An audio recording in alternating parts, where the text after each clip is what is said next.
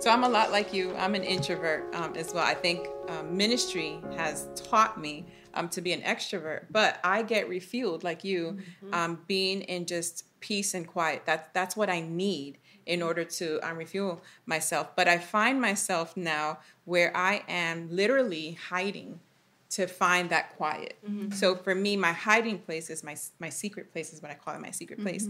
And it's in my closet. So I have a pretty large closet, and unfortunately, That's a good thing. I know I can't fit everything in there because this closet is clothes and storage. So it's kind of bombarded in there. But I have a little corner in my closet, That's awesome. and I have a little pillow there, and I have a little bulletin board where I post prayer requests or even answered prayers as well.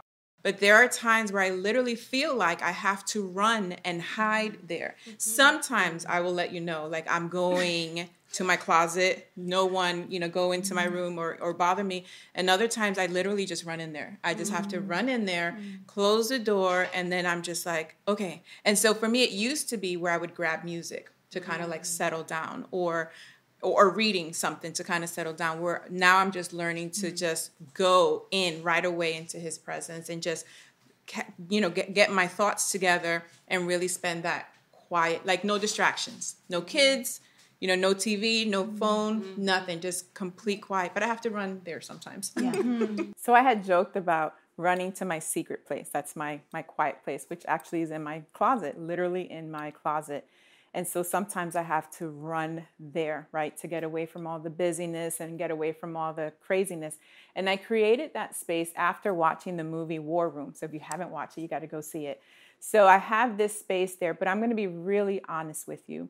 Besides having to take time out or to run to my space, I can't say that I go every single day to my quiet place, to my war room.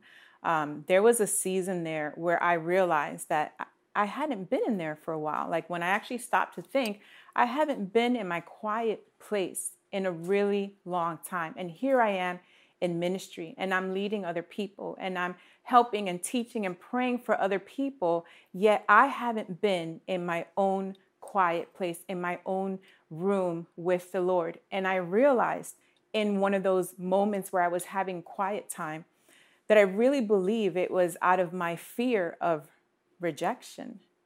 And so one of the definitions of rejection is something that you discard, something that you just set aside because it's unsatisfactory or it's not good enough. And so there are times where I deal with the fear of rejection. And I realized that I had stopped going into my quiet place out of fear of rejection. I was afraid of when I approached God that he would maybe reject some of the desires of my heart, that maybe he would not give me what I'm needing and wanting because I was unsatisfactory. I wasn't good enough. And I had to come to a place to realize that I am good enough. He says that I am good enough. And so I also realized during this time that I made my quiet time about me. It was all about me and what I wanted, my desires. It was all about me and all about everything that I'm doing instead of just being with him, just being with God. I know that there are times where we're out with friends or your spouse and you have genuinely a good time with that person. And I was missing out on that. I was missing out on having a good time with my Heavenly Father.